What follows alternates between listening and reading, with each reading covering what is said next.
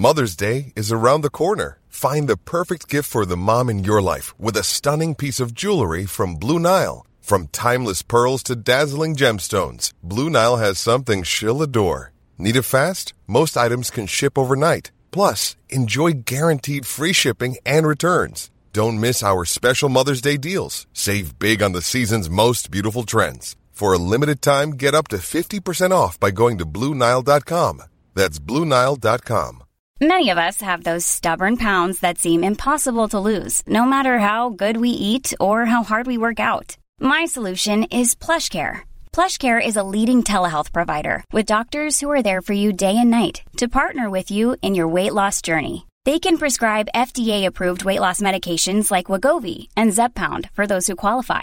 Plus, they accept most insurance plans. To get started, visit plushcare.com/weightloss. That's plushcare.com/weightloss. There's never been a faster or easier way to start your weight loss journey than with PlushCare.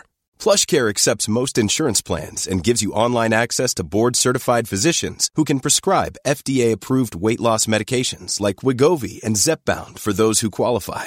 Take charge of your health and speak with a board-certified physician about a weight loss plan that's right for you. Get started today at plushcare.com/weightloss. That's plushcare.com/weightloss. plushcare.com/weightloss.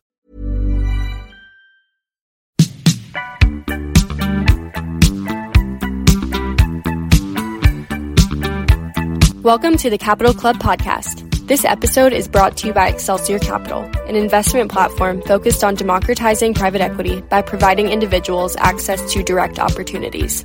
To learn more about the firm and the Capital Club community, visit our website at www.excelsiorgp.com and connect with Brian on LinkedIn.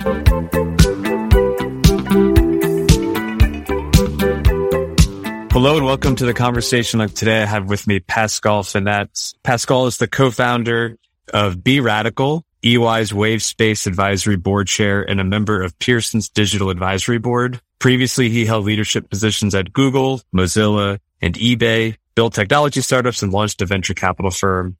He is the posse leader at theheretic.org and is a general upstart when it comes to creating meaningful change, and a big, as we say in the States, soccer fan. I know we chatted about that a little bit as well.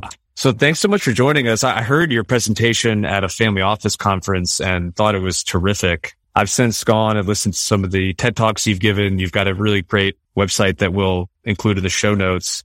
But I want to start with the law of accelerating returns. Mm-hmm. Could you maybe explain what it is and, more importantly, what it is not? Because I think it is a very misunderstood concept, especially given this national conversation we're having about big tech and the valley and what we're seeing play out in everyday life. Right. So first of all, it's great to be on your show. So thank you so much for having me. Law of accelerating returns really goes back to Ray Kurzweil. Ray, a highly decorated and celebrated technologist, very famous for, and some of your listeners might actually remember that last name because Ray was the first person who recreated the grand piano on a synthesizer. There's actually a brand of synthesizers which are called the Kurzweils. So Ray's an incredible thinker, and he was the co-founder of Singularity University, where I also had the pleasure of being part of the team which built that in their earlier days. And what Ray observed in a nutshell, and that's the law of accelerating returns in a nutshell, is that the rate of change itself is accelerating. So the simple example, it took us, it's pretty crazy to think about the fact that, it took us like eons to discover fire. And then, with fire came, better food, and with better food came better societies, and so on and so on. And that took all a long period of time. And what has now happened is, because we're deploying more and more and more technology to enhance technology itself, that the rate of change itself is accelerating. And I believe that, and Ray points this out, of course, in his seminal work around this, that particularly due to technologies such as artificial intelligence, the advent of big data, new breakthroughs in terms of sensory data, etc., we're actually starting to leverage technology more and more and more to invent new technologies. And Ray has a very interesting, pithy way of saying this. He basically points out that the change we're seeing in the next 100 years equals the change we've seen in the last 20,000 years. And regardless of if that's an absolutely correct mathematical statement, I do believe that we're actually feeling it, right? You see that like it took the telephone decades to become, a mass market media. Television took a long time, but not quite as long. You look at something like TikTok. TikTok took like 4 years to essentially unseat YouTube, which YouTube took 10 years to build, right? So that is what we're currently seeing. And in many ways, it's exciting. In many ways, it's kind of frightening because it feels like stuff gets so fast that it becomes a little bit out of our control. You've got this great analogy using light and Gutenberg and the printing press. And it is hard for, I think, humans to fathom that amount of time when you're going through this paradigm. But you have a talk where you talk about how if you were to go back 250 years in the 17th century versus 250 years today, just the differences there would be astronomical and hard to fathom. Could you maybe kind of unwrap that a little bit more? Because I think it's a really useful way to understand this context. Yeah, no, absolutely. So, and again, like it plays into what we talked about earlier. So if you go back, even if you go back 100 years, like you take today, 2022, where we record this show, and you would go back to like 100 years, like 2020, and you look at like, what have we achieved in this time period? It is an incredible amount, but it is still somewhat manageable, as in like you could like put down a list and like actually write the stuff down. Now think about trying to imagine what would the world look like in 100 years from now. So 2022, which, some of our younger kids might even see as in like living through it. It's unfathomable. If you just think about, I grew up in essentially the advent of the first .com boom. That was like my like kind of like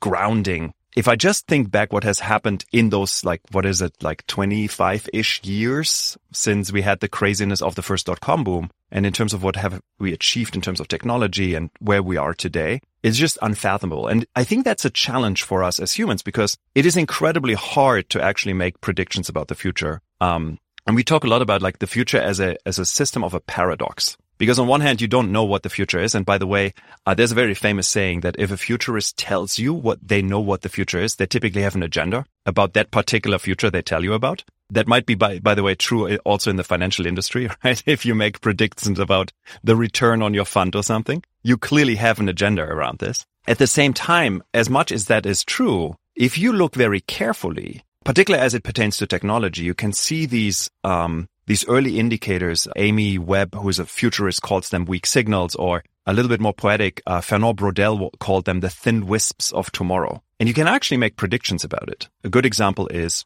you look at the iPhone, clearly released in 2007, totally changed the way we think about computing. The early indicators of that change, you could see decades before. In the 1990s, IBM released a smartphone device called Simon, which was really the first smartphone device. You had even the Apple Newton. You had the Palm Pilot, which I'm pretty sure you ran around with, as did I. So you could always see these things, but you need to have the fantasy to actually be able to say, what does this look like when it gets better and faster and cheaper and smaller, etc.? I remember I lived abroad in Germany for a year, and it was 2002. And you had to get, back in the day, you had to get a domestic cell phone, like a Motorola in Germany, because your US phones wouldn't work.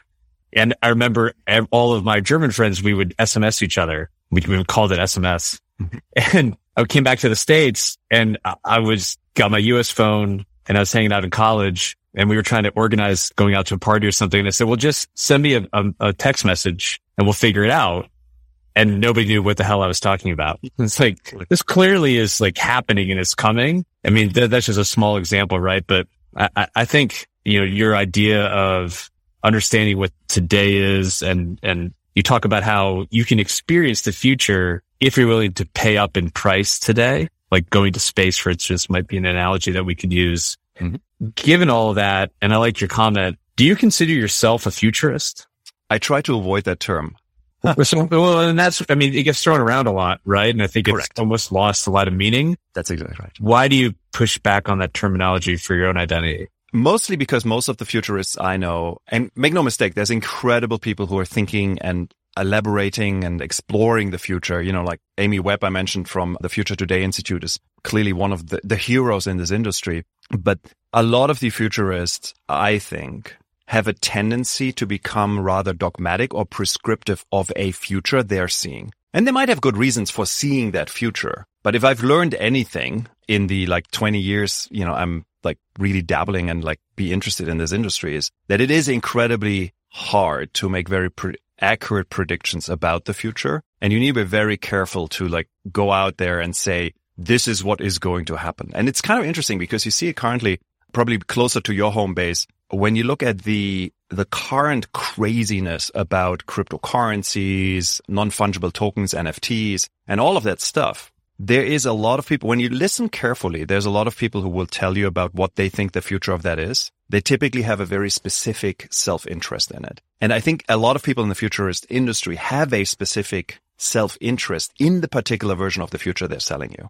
So I'm trying to stay away from that and trying to like give you, and our clients, give them frameworks to think for themselves rather than trying to be prescriptive about the future. And probably it's also because I'm too stupid and I can't actually figure out the future. I don't think that is the case, but I did have a mentor early on when I got into financial services tell me that anytime a new product comes on the marketplace that is complex and hard to explain, and you're not sure how people make money and it has some kind of abbreviation, it usually means retail investors are getting ripped off. Like, I love it. SPACs, NFTs, all these things, right? And that's always in the back of my mind whenever I hear about whatever new widget is coming onto the marketplace. I think that's a very accurate and astute observation from your mentor. And, one thing I think which is important to understand in this context, though, is when you look at something like NFTs, and it's funny because we talked about this at the family conference where we both were, I highly doubt that owning a Bored Ape NFT, which is one of these like very hyped NFTs, which is basically, for those of the listeners who don't know what that is, it's a picture of literally a bored ape. And there's a couple hundreds or thousands of them, and they trade for insane amounts of money. Like we're talking like $500,000 and more. I doubt that this is a good investment long term. Speculative value like set aside. But when you start digging and you say, what is the underlying premise, the technology which NFTs can bring to the market, you can actually see glimpses of this being really useful for specific transactions. And I think that's where technology always has a weird, like playful character to it. And it also has a very weird exploitative character, particularly in the beginning, where, as you mentioned, the retail investor gets like ripped off basically, but it has a tendency to like self-correct unfortunately, sometimes on the back of like retail investors, for example, but it has a tendency to self-correct and then the useful use cases emerge. And then it can be truly transformative, as we've seen with the internet, mobile phones, yada, yada, yada. And I don't want to talk your book, but I think the way that you talked about, futurists versus your business, the NFTs is a good model, right? Because you're not advocating that NFTs are the next, big instrument to create wealth, but you are saying, potentially empowering the creative class or creating a structure where smart contracts enable people to retain ownership and maybe disintermediate the galleries and the art intermediaries that have scraped fees and been a friction cost between the end user and the artist. That might actually be something that we should be paying attention to, right? That's correct. Exactly. So looking at the underlying fundamentals, this goes back to financial instruments as well, where you think about what are the underlying fundamentals and what could they enable, and then create, of course, minimize friction, create wealth, et cetera, et cetera. And you've got a great quote in one of your presentations that the Gutenberg moment now happens every year, right? So this accelerating change, this Kurzweil effect that we're talking about. So how do you, if we assume that's correct, we believe that Ray knows what he's talking about, and he seems like a pretty smart dude. How do you help clients think through asset allocation, investment decisions? Because it does seem like this change keeps coming sooner and sooner and sooner. Things keep getting outdated quicker. How can you actually navigate these waters today? So I think you need to distinguish between an approach which is more speculative and an approach which is more fundamental. On the more speculative side, this is where you would actually invest into a Bored Ape NFT because you see the hype happening around it. And it's really about, classic timing. Like when do you get into the market? When do you get out of the market?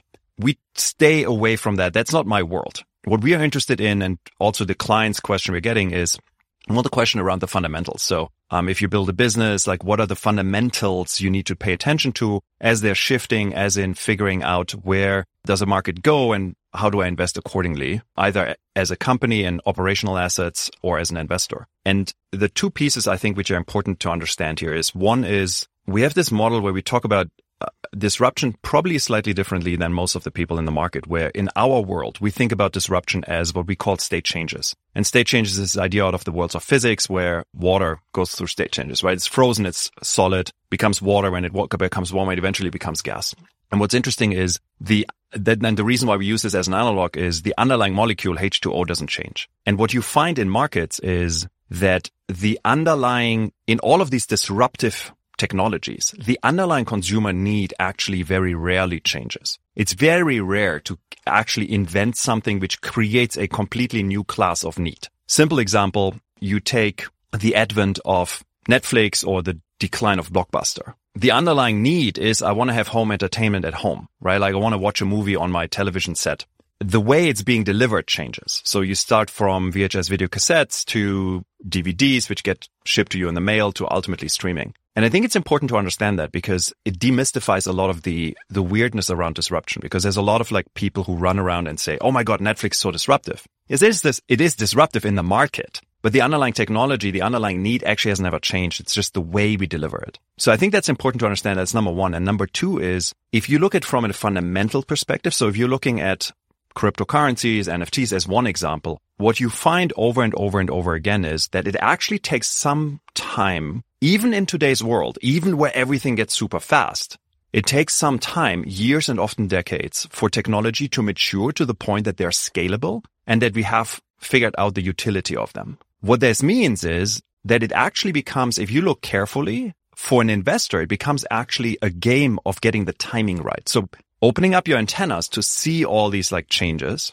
and then getting the timing right. Beautiful example for this is if you think about the COVID vaccine based on mRNA technology, that technology was invented essentially or was pushed forward by DARPA as a research project about 20 years ago. And it took a while for that technology to become stable enough and understood enough. And then it took a global pandemic to basically have billions of dollars poured into the application of the technology. But now we're at this point where it like flips, right? Now we will see thousands of new drugs being developed based on mRNA technology, solving like really interesting medical problems, creating billions, if not trillions of dollars of, value in the market. So again, like the short version for me is tuning into the market, looking at what is happening, but then also having the ability to not getting caught in the hype, zooming out and saying, when does a technology actually become good enough and scalable enough that I can actually do something with it so that it becomes a real driver, a real utility and value driver in the market? And you talk about this path to doom. And so maybe let's back up. Do you believe in this idea that there can be creative destruction?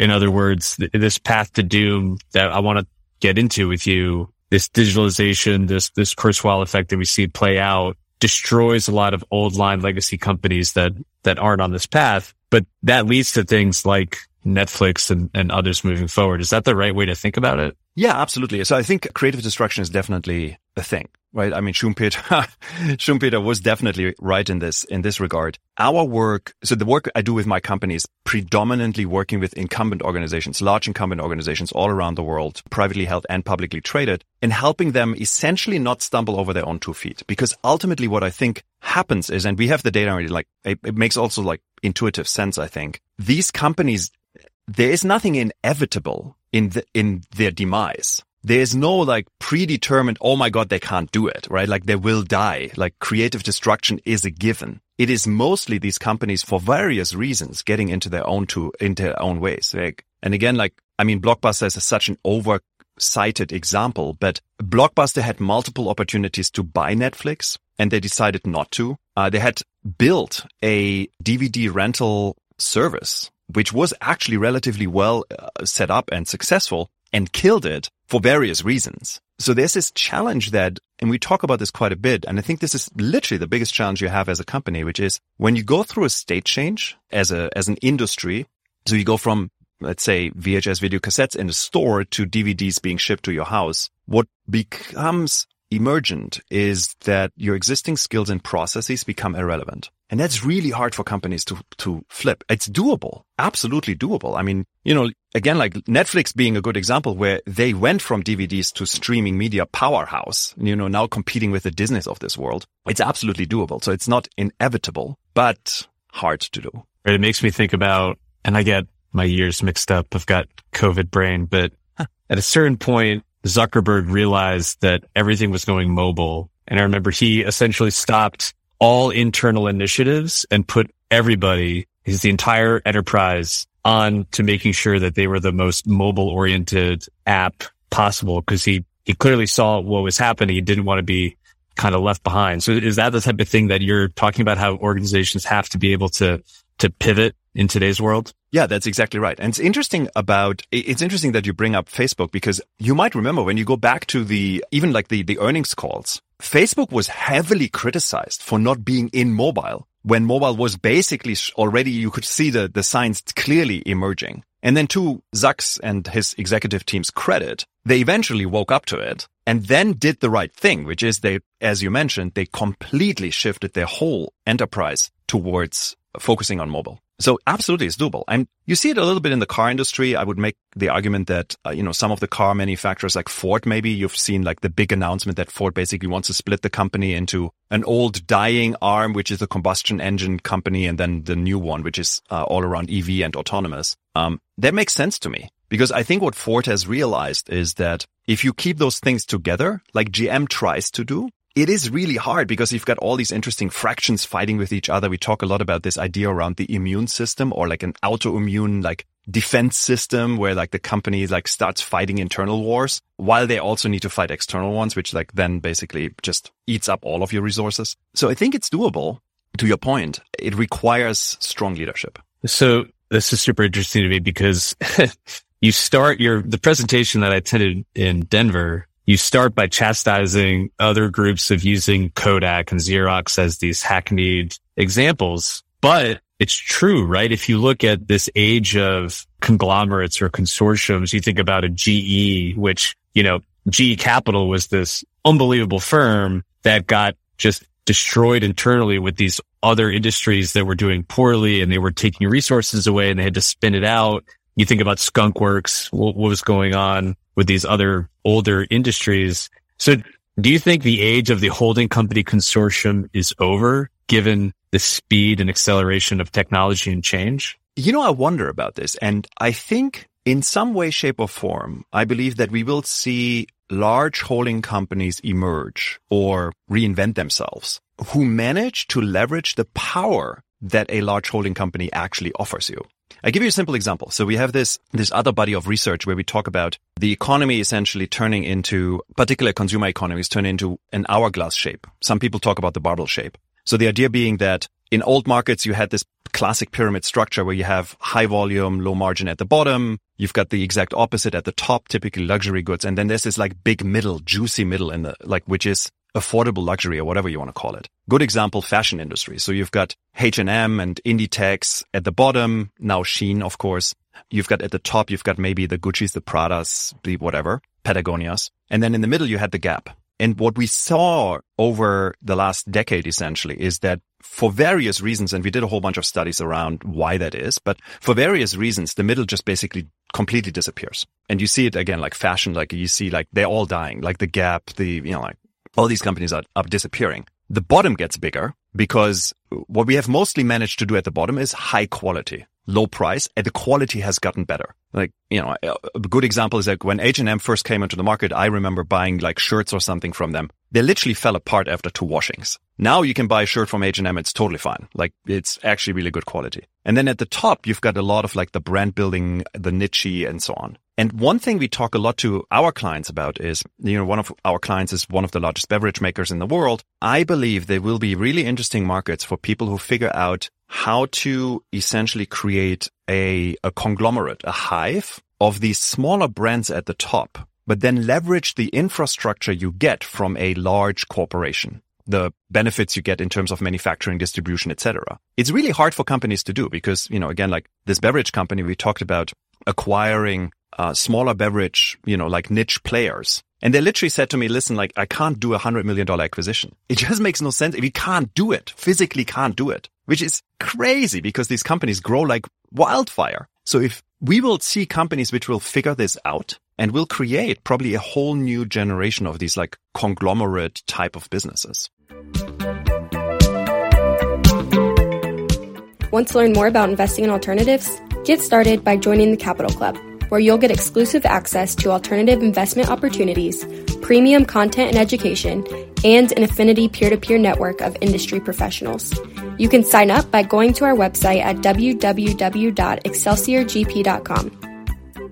What's the most compelling industry that you're consulting with right now? That's a good question. Because you mentioned you mentioned automotive, you mentioned retail consumer, which is interesting to me because, you when you've listened to the examples you talk about and the way you present yourself, it's very much is a more tech-oriented type of perspective. And so I'm curious you're using your background, I assume, with Google and Mozilla and some of these other firms. Are you talking about these old line industries for a reason because you think they're ripe for disintermediation? Yes. So I'm personally particularly interested in terms of industries. I'm particularly interested in the ones which see the largest amount of change, mostly driven by technology, and some societal changes as well, as in like consumer preferences, et cetera, as well as the surrounding factors, like, for example, climate change, which clearly puts a lot of pressure on certain industries. Make no mistake, I think there's industries which are largely untouched by these changes. And, like the classic example everybody always brings up is the funeral industry. Yes, there's some changes, and yes, they do like their marketing differently. And, like they might,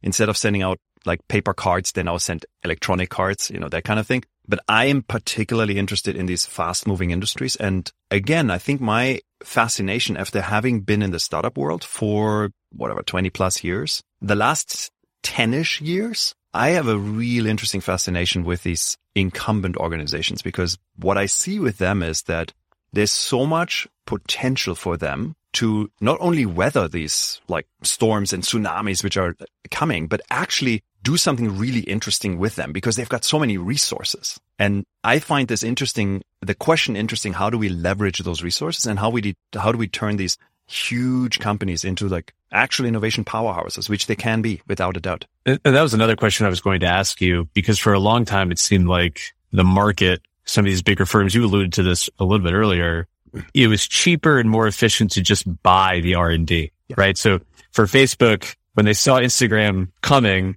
cheaper to just buy them before they got too big, as opposed to try to, copy and build it yourself. And I know that when I've read some other tech books, this is the playbook that a lot of firms use in the Valley.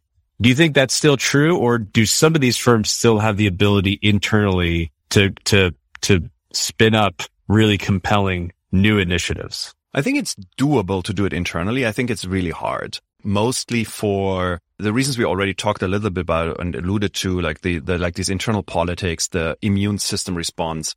We talk a lot about, you might be familiar with the 3 time horizon model, was originally invented by McKinsey, where they talk about companies operating or should operate in 3 distinct time horizons. Time horizon 1, the here and now. Every company is good at that. Time horizon 3, 10 years out, R&D. Time horizon 2 is this kind of like interesting middle ground. And the challenge with the time horizon 2 is, and we've seen this over and over again, and it builds on work Geoffrey Moore did, is this notion that when you operate in time horizon 2, particularly inside of a large corporation, very often you get measured by time horizon 1 metrics. And then you've got these like weird like dynamics where time horizon 1 comes to you and like you ask as a time horizon 2 person for resources, and then time horizon 1 asks you, this is great, when will you make, $100 million? And if you're truthful in time horizon 2, you basically shrug your shoulders and say, I don't know. Nobody has ever done this before, right? So I think there's inherent problems companies have to do this internally. I believe that that's one of the reasons why the better companies are actually doing a lot of the innovation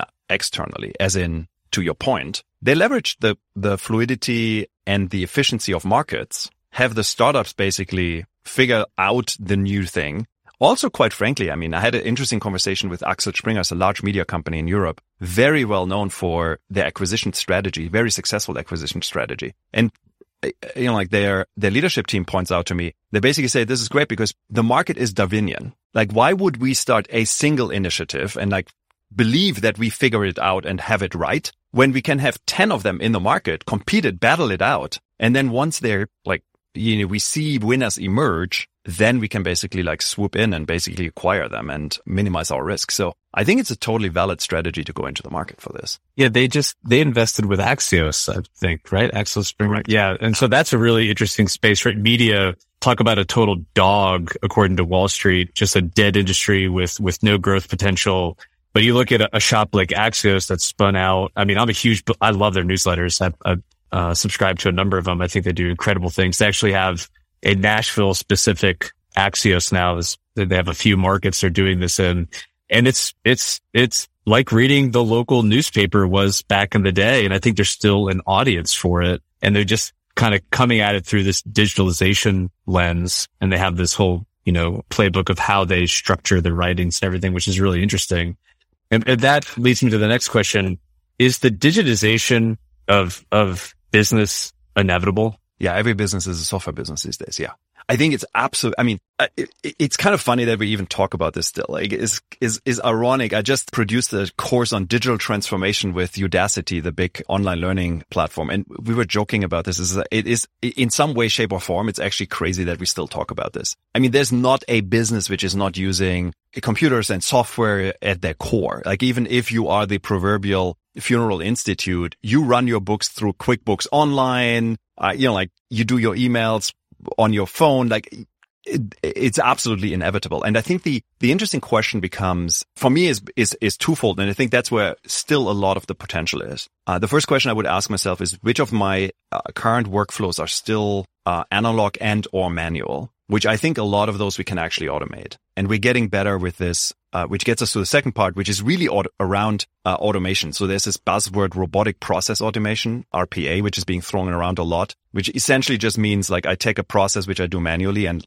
essentially turn them into software. And I believe that one of the biggest changes we're seeing there, and it's as monumental for me as when back in the day on the Apple IIe, you got VisiCalc, right? The first time we had spreadsheet and we're like, oh my God, we can do like the sheer, I mean, you might remember this, like the sheer idea of doing a spreadsheet which updates itself. And I mean, the impact this had on the financial industry, right? It was massive. And RPA, or process automation, generally speaking, will have a similar impact. And the big unlock for this is, and there's an interesting opportunity for someone to invest in, is this whole low code and no code movement. So there's a big movement at the moment to build tools which allow you to essentially you and I become essentially authors of our own software by clicking stuff together. Very similar to what the spreadsheet did originally. And that's huge. It's massive. Yeah, I'm in the real estate business, and the last 3 to 5 years, we increasingly talk internally about how we have an investor relations portal, and the reporting is done, through the portal, and the communication with the investors is done through the portal. And then we have a CRM. We use HubSpot that interfaces with the portal itself. And so all of these funnels and automations and leveraging technology. Yeah, I mean, I tell young people all the time in real estate, I think if you put yourself at the intersection of kind of traditional real estate investing and technology, something really interesting is going to happen in that space. I mean, I don't know what it looks like, but there's going to be a lot going on there, I think, in the next 5 or 10 years. Yeah, absolutely. And I mean, even in your industry, if you just look at what has happened to the industry by the sheer advent of ubiquitous data. So thinking about the Redfins and the Zillows of this world, it has turned at least the private market for houses, etc., has turned that completely upside down, completely shifted the power dynamics in the game, completely created a whole new way of thinking about this industry. So, and you're absolutely right. I think we're only at the beginning of this stuff. So same question about digitalization, a term that gets thrown around a lot that I sometimes push back on, but I don't have a better substitute for. But this democratization or this fractionalization of assets, of investing, is that inevitable?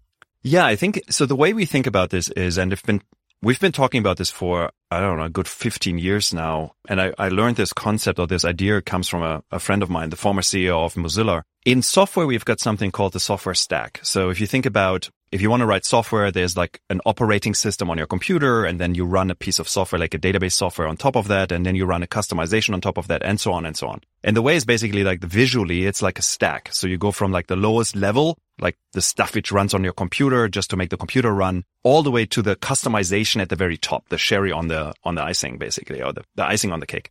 And what we've seen in software for the last, God knows, 30 years is that more and more pieces of the stack from the bottom up become commoditized and become, in the software world, open source. So to your point, they become democratized. They become also devalued. You would not dream of writing your own operating system. I mean, it's just like makes absolutely no sense whatsoever. You wouldn't write your own database system and so on and so on. Whereas, 20 years ago, you would have very most likely had to write your own database system. And I think the same is true for any technology-driven business. So to your point about, let's say, for example, the real estate industry, I believe more and more of the common pieces of your business stack, if you want to think about the value chain essentially as a vertical stack, become commoditized, which in many ways I think isn't beautiful, because people like yourself, you can really focus on the value creation at the top. Right? You don't need to think about, back in the day, like I know real estate investors, 20 years ago, like getting market data was a pain in the neck and it was expensive. Now getting market data is basically like you plug into one of the big databases,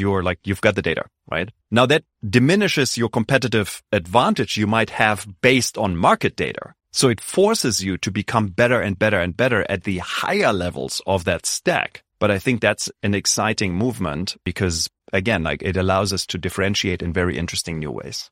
Yeah, I tell people all the time, I think in my industry and business, having a really robust investor relations portal, having a robust CRM, having excellent reporting, transparent communication, all of these things used to be nice to haves. And now they're just table stakes. Like if you want to be in this business, it's just the price of admission to get into the world. And really, you've got to figure out how to differentiate yourself and create value beyond that, which maybe that moat has gone away and the barrier to entry is lower. But to your point, I think it just compels everybody else in the business to get better at other aspects, right? And that's, I think, correct. At the end of the day, good for the end user, consumer, retail investor, whoever. Yeah, absolutely. And again, I think it puts stress on the system without a doubt.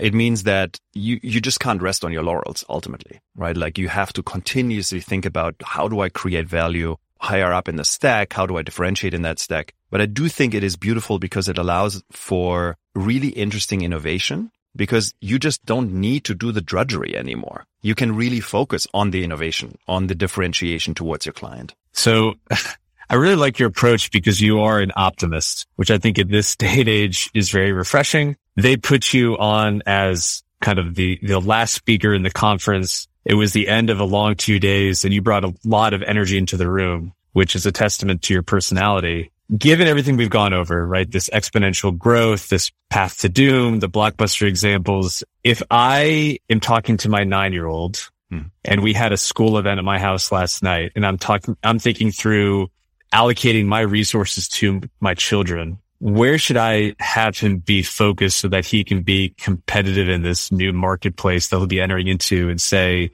10 or 15 years? Yeah, it's a good question. And it will not surprise you. I get that question a lot, which is based on everything like I talk about on a stage, for example, like what should my kids learn? And I think there's an interesting wrinkle to this, which is I'm on the digital advisory board of Pearson, which is the world's largest, learning organization, which is maybe infamous for selling you textbooks at heavily overpriced prices, arguably. That being said, I think there's an interesting shift which is happening, and I think, unfortunately, most schools haven't quite caught up with this, which is the old model of industrialized learning was about learning, was like getting as many facts into your heads as possible, which I think that is today is rather useless. Like your 9-year-old, for example, if they need to know when was, like the Declaration of Independence being written, they just go to their Alexa and ask Alexa, and Alexa will tell them. And I think that points us to two interesting skills. One is, how do you become a navigator of this world? So how do you actually learn how to ask the right questions of these systems? And I think that's an interesting skill, because you can ask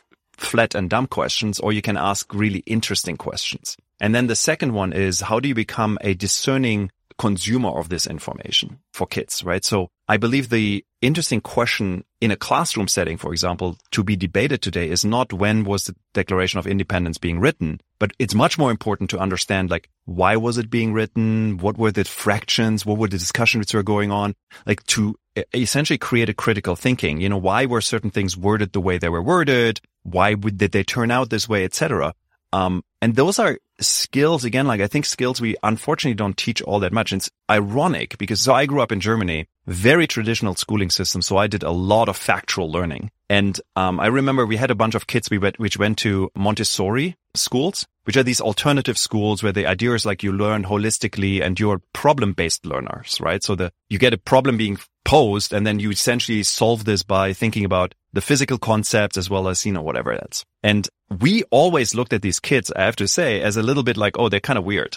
They're like a little alternative and like, it's kind of weird how they're learning. And today I look at these kids and I'm like, this is the way we should learn. So it's interesting how like the world has shifted. But again, like for your 9-year-old will live already lives in a world of absolute abundant information. I mean, the beauty of today's world is, let me tell you an interesting example. I spoke to an entrepreneur from Africa and I asked her what her education was. And she rattled down this list. She's like, you know, I did this Stanford. I learned AI at Stanford. I did law at Harvard. And I was like, that's incredible. Like, how did you as an African entrepreneur, how did you do this? And she's like, well, I took all these classes online for free. So she learned from the world's best teachers for free. But I think the challenge is the curation, right? Because there's so much of that stuff out there. So again, like the skill you want to teach kids is curation. And the one thing you don't want to beat out of them, because unfortunately we do it, have a tendency to do it, is curiosity. You know, so like kids ask like, why?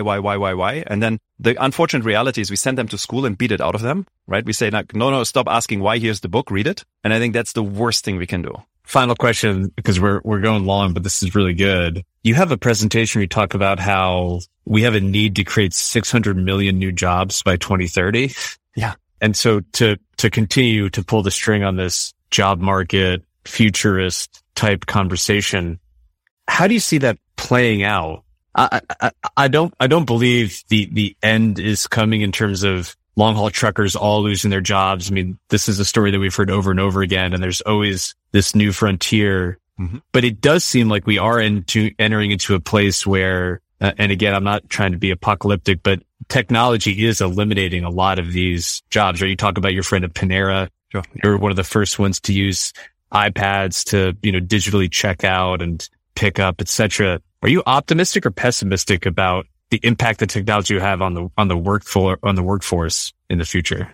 So I think the challenge with the current debate is there's a lot of like conversation about where we talk about the future of work or the future of jobs, right? And I think it's really the conversation is a misnomer, because the way it's being presented is this idea that, so the pessimistic view of it being presented is what you just described as like 3 million truck drivers will be out of a job. So first of all, that will not happen for quite a while, because autonomous is by far not as far as the people who, talking about futurists, by the way, like the people who build these cars want to make you believe. Like Elon Musk. Yeah. I mean, you know, as an example, I mean, I don't want to take away from the like technical marvel that is a Tesla in self-driving mode, but it is by far not a car you want to drive in self-driving mode, like by far.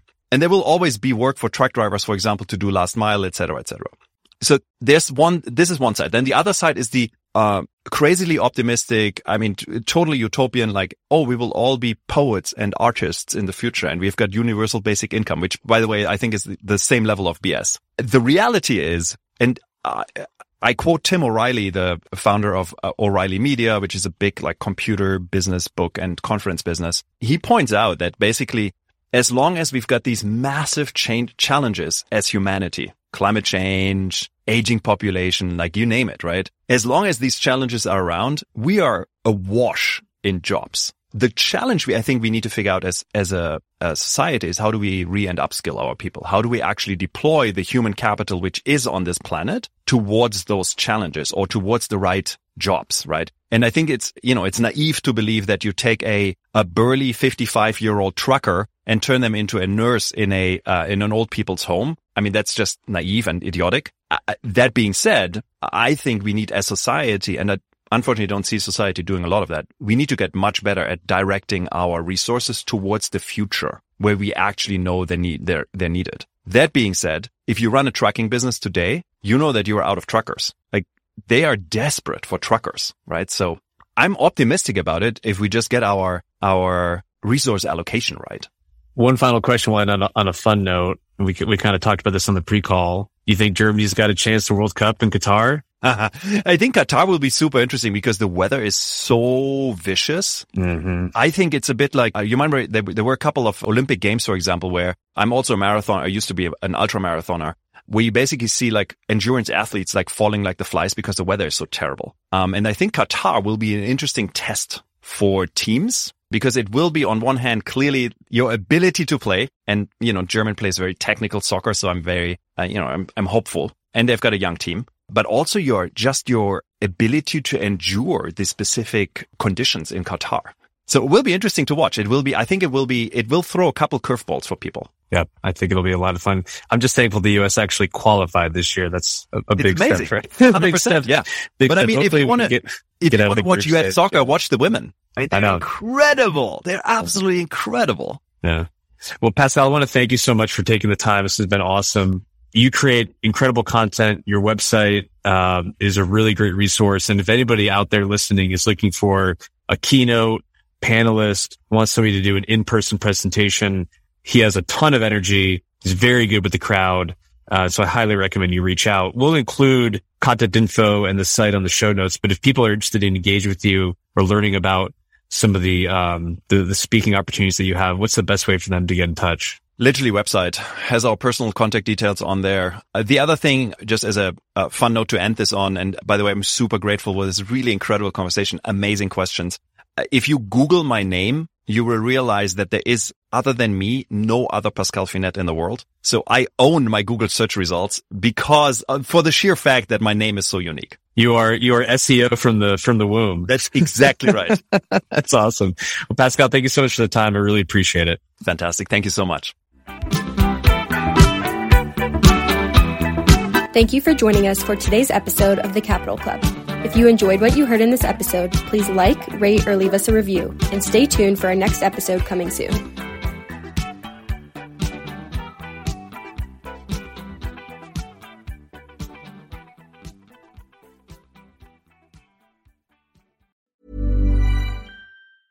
Even when we're on a budget, we still deserve nice things. Quince is a place to scoop up stunning high-end goods for 50 to 80% less than similar brands. They have buttery soft cashmere sweaters starting at $50, luxurious Italian leather bags, and so much more. Plus, Quince only works with factories that use safe, ethical, and responsible manufacturing. Get the high-end goods you'll love without the high price tag with Quince. Go to quince.com/style for free shipping and 365-day returns. Mom deserves the best, and there's no better place to shop for Mother's Day than Whole Foods Market. They're your destination for unbeatable savings, from premium gifts to show-stopping flowers and irresistible desserts. Start by saving 33% with Prime on all body care and candles. Then get a 15-stem bunch of tulips for just $9.99 each with Prime. Round out Mom's menu with festive rosé, irresistible berry chantilly cake, and more special treats. Come celebrate Mother's Day at Whole Foods Market. Imagine the softest sheets you've ever felt. Now imagine them getting even softer over time. That's what you'll feel with Boll & Branch's organic cotton sheets. In a recent customer survey, 96% replied that Boll & Branch sheets get softer with every wash. Start getting your best night's sleep in these sheets that get softer and softer for years to come. Try their sheets with a 30-night guarantee. Plus, get 15% off your first order at bollandbranch.com. Code BUTTERY. Exclusions apply. See site for details.